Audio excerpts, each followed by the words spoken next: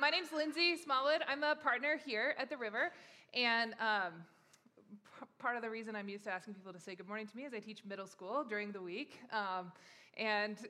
so a little bit about me.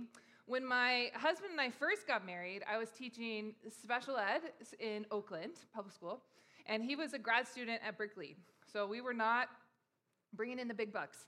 We lived in a 400-square-foot rental unit in West Berkeley, and it's actually not a bad spot to be when you're newlyweds because you really have to work it all out because there's nowhere to go. And we were just always kind of right next to each other. And then we had a baby, and then we had another baby, and we were still that little. It wasn't this big, but it was just a little spot, and we were cozy. But Chris graduated and got a great job. He had an offer to do a fellowship in the kind of physics research that was really interesting to him. And that was in Boulder, Colorado. And I was excited because moving out of the Bay and Chris finally having a job and an income meant that we might finally be able to buy a house. I had this dream in my head of, a tree-lined street, maybe on a cul-de-sac and a backyard, and this whole picture. So we went out on this house hunting trip, and we found a place that we loved, a little fixer-upper. It was so cute with a basement that we could remodel for my parents could stay. And then after we put our initial offer in, we got a call from the guy who ran the research lab that Chris was meant to work at, that he had accepted an offer to move that lab from Boulder to Ann Arbor, Michigan in 18 months' time. And we kind of looked at each other, and it was just like everything that had been certain about the future went, phew. And suddenly we were thousands of miles from home, and we didn't have anywhere to live, and we didn't know what Chris's job was going to look like, and we were surprised. Chris did some digging and found out that we actually qualified for university housing, and so we got an offer to live in the dorms. And again, I have to tell you that for me, this is not what I had pictured. In fact, I want to tell you that sort of the deal, and I don't know that we ever called it this, but it felt like a deal, like I'll follow you around the country to whatever job that it is you're going to work, and in return, my part of the deal is I'm going to get a cute little house to stay at home and raise my babies. And so this was not the deal. The dorms were not the deal. The dorms were orange doors and concrete walls and 40-year-old linoleum floors and neighbors on every side and lots of smells. And I was not into it. And there was this voice in my head. It's a good voice. I hope you have this voice. And that voice said, you should be thankful. God has provided for you. You have more than most people in the world have, and don't you forget it. And everything's going to be okay. I had that voice. But there was this other voice too. And that was the voice that said that I deserved that house on a tree-lined street, that somehow I was owed it. And I want to tell you this morning that it's a spiritually dangerous place to live as if you're owed something. In today's passage from the Sermon on the Mount, Jesus speaks to this part of all of us. And I'm not accusing any of you of having a suburban cul-de-sac dream. I imagine that if we stopped and talked about the deepest longings of our hearts and the things that we wish for in the world, that in a room like this, the answers to that question would be quite different. But all of us are carrying hungers. All of us carry desire for security, for comfort, for home, for some vision of the good life, whatever that means to you. In Matthew chapter 6, Jesus addresses those longings, and he points out how when our desires are wrongly ordered, our lives risk disappointment and dissatisfaction and ruin.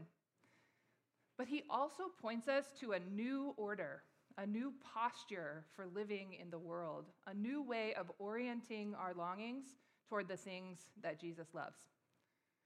But before he does that, he talks about fasting. Whenever you fast, he says, don't be gloomy like the hypocrites, for they disfigure their faces so that their fasting is obvious to people. Truly, I tell you, they have their reward. When you fast, put oil on your head, wash your face, so that your fasting isn't obvious to others, but to your Father who is in secret.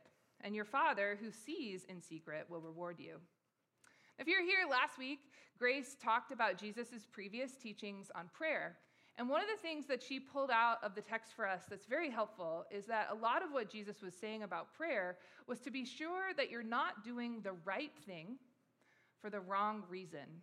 And Jesus is continuing that thread here, reminding us that fasting is an important practice, the laying aside of our physical hunger in order that we might develop a spiritual hunger. It's supposed to be about building our capacity to know and understand God. But the goal always has to be private communion with God and not public virtue signaling. And it's after this teaching on fasting that Jesus goes on to talk about the things that we treasure. Don't store up for yourself treasures on earth, where moth and rust destroy, and where thieves break in and steal.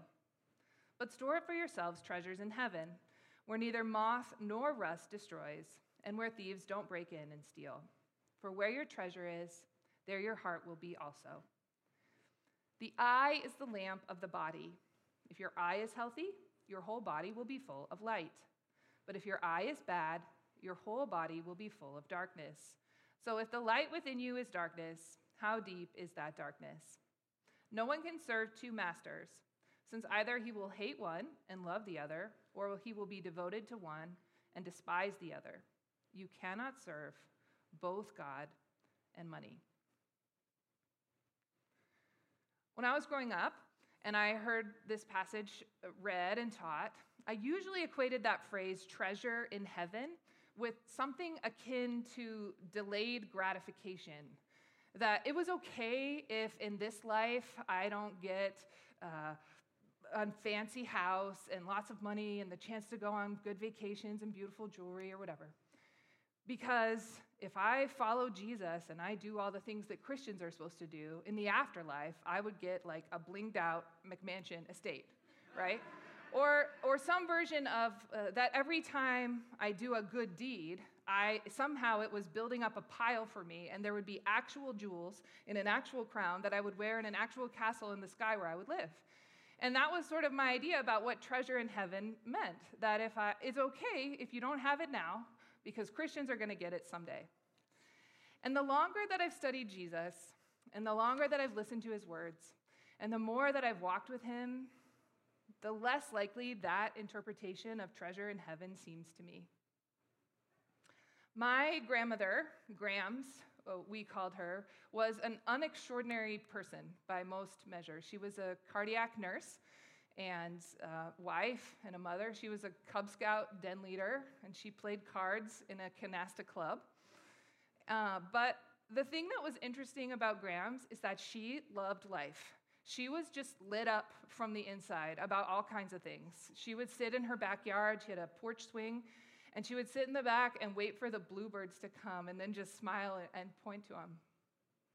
She loved it when the snow would fall and she could see the way that it changed the look on the mountains, and she'd write about that in notes.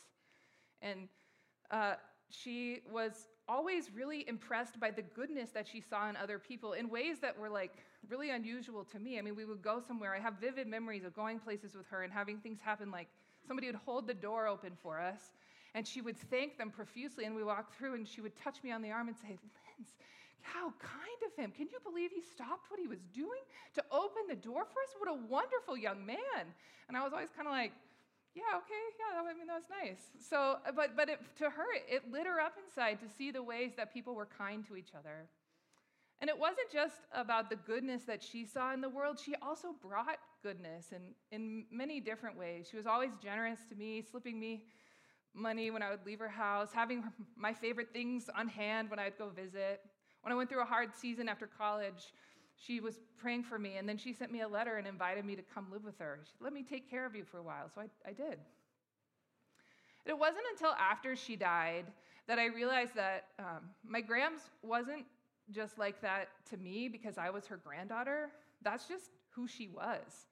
At her funeral, when we were finished that day, person after person just started coming up to me to tell me these stories about how they couldn't pay for college one semester and Grams made up the difference, and how they remembered this time that they were going through something really difficult and she took them out for a meal, how she would send letters and remember birthdays, and offer a place to stay when that was needed. Grams was someone whose treasure was in heaven. And not because she was waiting for some kind of reward when she died. Graham's treasure was in heaven because Graham's loved the things that God loves. Graham's treasured the things that Jesus treasured. And living that way filled her life with light. She saw the beauty and goodness in the world around her, and she looked for opportunities to extend herself generously in love. And in doing so, the kingdom of heaven was at hand when you were around her. When Jesus tells us to store up treasure in heaven, he's inviting us to find a new kind of kingdom than the kingdom of this world. In the vocabulary of Jesus, when he talks about the kingdom of heaven, it's a place where truth abounds, where justice flows to everyone, right? Where beauty can be seen, and where every need is met and met abundantly. The scriptures tell us that the kingdom of heaven is righteousness and peace and joy. And when Jesus tells us that we ought to store up our treasure here, what he means is that those things ought to be our ideals, the things that we're living into, the way that we're channeling the energy of our life.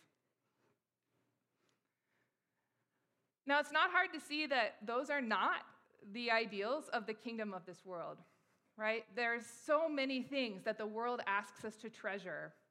The world says you should treasure your body above all else, and you should work out, and you should buy certain kinds of clothes, prioritize your health, accentuate your body, take this pill, do this fitness regime, and you'll live longer and feel better. The kingdom of this world says your home is your treasure, right? You have to live in a certain neighborhood, decorate with a particular style, and build wealth through real estate. The world says money is your treasure. Start a 401k, keep a stock portfolio, invest wisely, keep your eyes on the numbers, and on and on and on it goes. Like there's 100 different ideals. We could fill in the blank there. But what Jesus is getting at here is that if you try it, and we all try it, that if you attempt to store up the treasure of your life in any of these lesser things, if you try to channel your energy and longings into the kingdom of this world, it will ruin you. Jesus says no one can serve two masters. Okay? If you make your body your treasure, you will be a slave to it. You will spend your time and affection and your energy trying to do all the things you think you need to do to make your body the way you think it needs to be. If you make money your treasure, you will serve it, and money is a terrible master. Your greed will never be satisfied. Even good things, like family and relationships, if we set our hearts on them as our ultimate treasure, they will rule over us and ultimately disappoint us. And besides that, Jesus tells us that all these other treasures are passing away. They're things that can be destroyed by moths and rust and time. But Jesus says the kingdom of heaven, it never ends, that it endures. All throughout Scripture, we see the truth about the human heart is that it is bent to worship something, right? I mean, that's why the very first commandment in the 10 Commandments is, you shall have no other God before me. And just in case you didn't quite get it, the second one is, don't make for yourself an idol. And what God's trying to tell his people is that you're going to want to worship something. And if you pick anything besides me, it's going to ruin you. We begin to become like the thing that we worship. It changes us. When we orient our hearts towards something, we become like that thing. Jesus says it this way: you're going to serve one master. And when we become people who treasure Jesus, who treasure his kingdom, we have a gentle master, one who would give himself over to death so that we won't miss his kingdom of heaven. So it falls then to us to order our lives around Jesus and to set our hearts on the things that God loves. And you might be saying, Lindsay, that okay, you've made some compelling arguments. I can see some of that, and that definitely comes out of the text. But how do I do that? What does that look like? How do we become people who treasure the kingdom of heaven instead of the kingdoms of this world? Well, Jesus has an answer for that too, and it also comes right out of the text. In Matthew 6, he tells us that we have to stop worrying and seek the kingdom. Therefore, I tell you, don't worry about your life. What will you eat and what will you drink? Or about your body, what will you wear? Isn't life more than food and the body more than clothing? Consider the birds of the sky. They don't sow or reap or gather into barns, and yet your heavenly Father feeds them. Aren't you worth more than they? Can any of you add one moment to his life by worrying? And why do you worry about clothes? Observe how the wildflowers of the field grow. They don't labor or spin thread. And yet I tell you that not even Solomon in all his splendor was adorned like one of these. If that's how God clothes the grass of the field, which is here today and thrown into the furnace tomorrow, won't he do much more for you, you of little faith? So don't worry, saying, what will we eat, or what will we drink, or what will we wear? For the Gentiles eagerly seek all these things, and your heavenly Father knows that you need them. Seek first the kingdom of God and his righteousness, and all these things will be provided for you. Therefore, don't worry about tomorrow. Tomorrow will worry about itself. Each day has enough troubles of its own. Don't worry, but easier said than done. Because I think right now, if we paused and turned to our neighbor and said, what are you worried about? It would not take us very long to fill in that sentence. And I wonder, why does Jesus tell us not to worry immediately after he tells us about the dangers of staking our lives on the wrong thing, about treasuring the wrong thing? And I think it's because we store up treasure here in the kingdoms of this world because we're worried, because we're anxious about a future that we can't control. We save and we spend and we hoard and we build our little kingdoms because we're afraid of what will come. We can't control it. And it scares us. So we do whatever we can to control what we can. And Jesus tries to set us right here by reminding us, you are not in control. And that sounds like bad news. And in some ways, maybe it is. But in other ways, it's really good news. Because the God who is in control is a good, good Father who cares about every part of his creation. He cares for the whole universe, even the flowers, even the birds. And how much more will he care for you? You know, I went kicking and screaming into those dorms in Boulder. But those orange doors and concrete walls were God's provision for us. I didn't get to choose the things that I thought I would in that season, and a lot of us don't. But I can see now, looking back, that there were really good gifts in that season. And I can also see the ways in which God was helping break something in me that desired an HGTV version of life and shaping me instead into someone who lives life with a, I wonder what God has for us next kind of an attitude. The kingdom of heaven is not in your scheming and your striving and your planning and your trying. The kingdom of heaven is here. It's today. And it's everlasting. It's the truth that God is with us. It's the promise that you'll always be loved, that you'll always be cared for. It's goodness and beauty and joy in the world. It's the chance for you to enact justice and offer mercy and extend yourself generously in love. Why birds and flowers? Why talk about food and clothes here? Most of us, probably if I asked you what you're worried about, that might not be at the top of our list. But I think number one, he mentions those things because they are things we all need, and perhaps we do worry about those from time to time. But the other thing Jesus is doing is something his listeners would have been familiar with in the way that people talked and made arguments back then. This is called a fortiori argument, or an argument based on a stronger argument. If God can do X, then whatever Y is won't be too hard for God. It's like those commercials when they're trying to sell you a new product, right? Tide Pods. And hopeless dad is standing there and he can't figure out how to do the laundry, and then, he tries a Tide Pod and everything's clean, right? And what you, the viewer, are meant to take away from, if this hopeless dad can solve his laundry problems with Tide, how much more a Tide Pod's going to work for you, competent people who already know how to do laundry, right? That's kind of the whole point of the commercial. And Jesus, in this passage, is trying to help us see that if God can take care of the little things, if God cares for the flowers, if your basic needs are provided for, that whatever else is in your heart, whatever worries have you in their grip, whatever it is that's keeping you up at night, you need to know how much more is God's love for you. His love is stronger than those things. His ability to provide is infinite. He holds the whole world in his hand. And whatever plans it is that you're desperate to enact on your behalf, God's plans are better. And the invitation to us then is that we can rest from our worries in that love.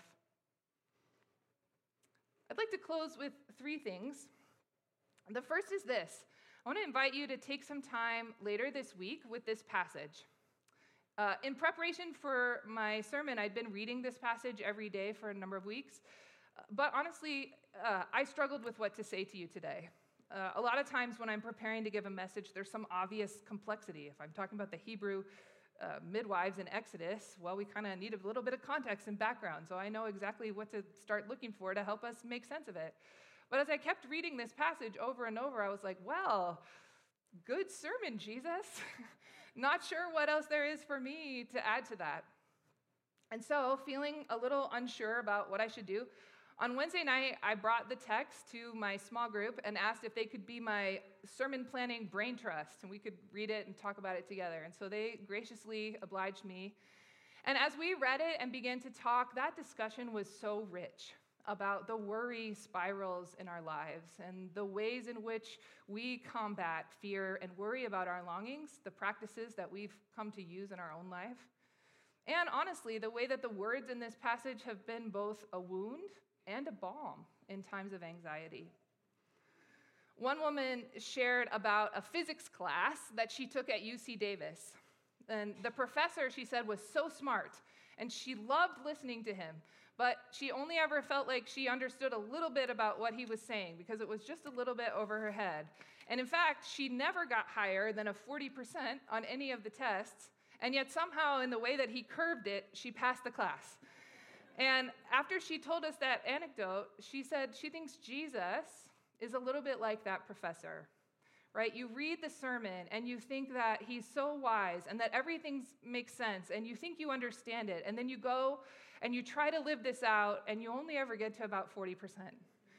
And yet somehow, in the grace and mystery of the resurrection, Jesus makes that 40% enough.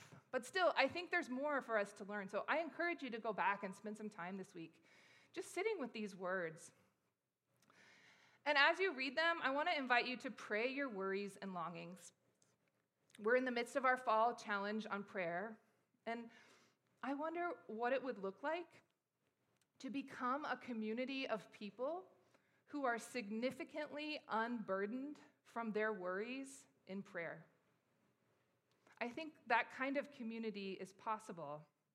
But I think it starts with naming our worries before God. Someone, I don't quite know who to attribute it to, but I read in a book about prayer one time, there's an instruction that Paul gives in the New Testament that we should pray without ceasing all the time. That sounds really hard.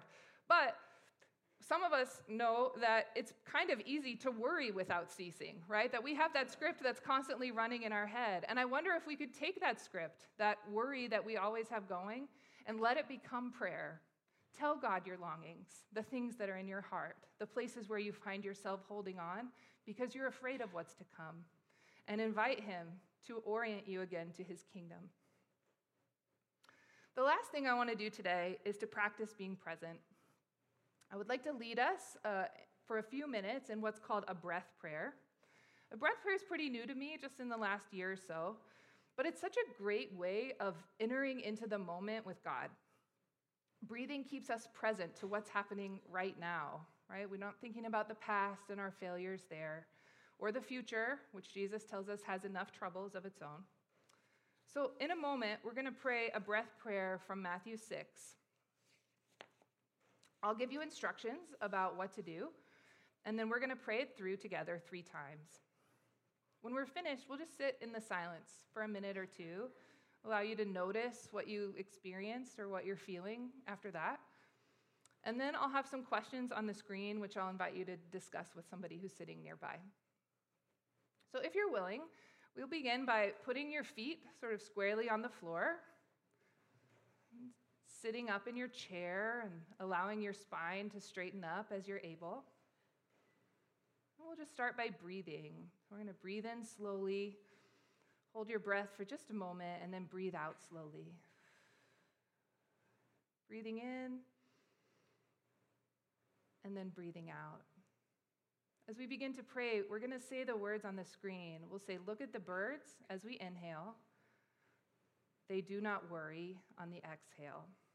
And then look at the flowers as you breathe in.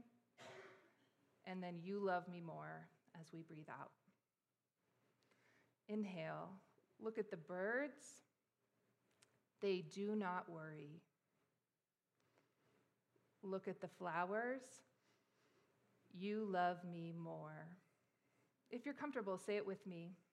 Look at the birds. They do not worry. Look at the flowers. You love me more. Look at the birds. They do not worry. Look at the flowers. You love me more. Let's just pause here in the quiet.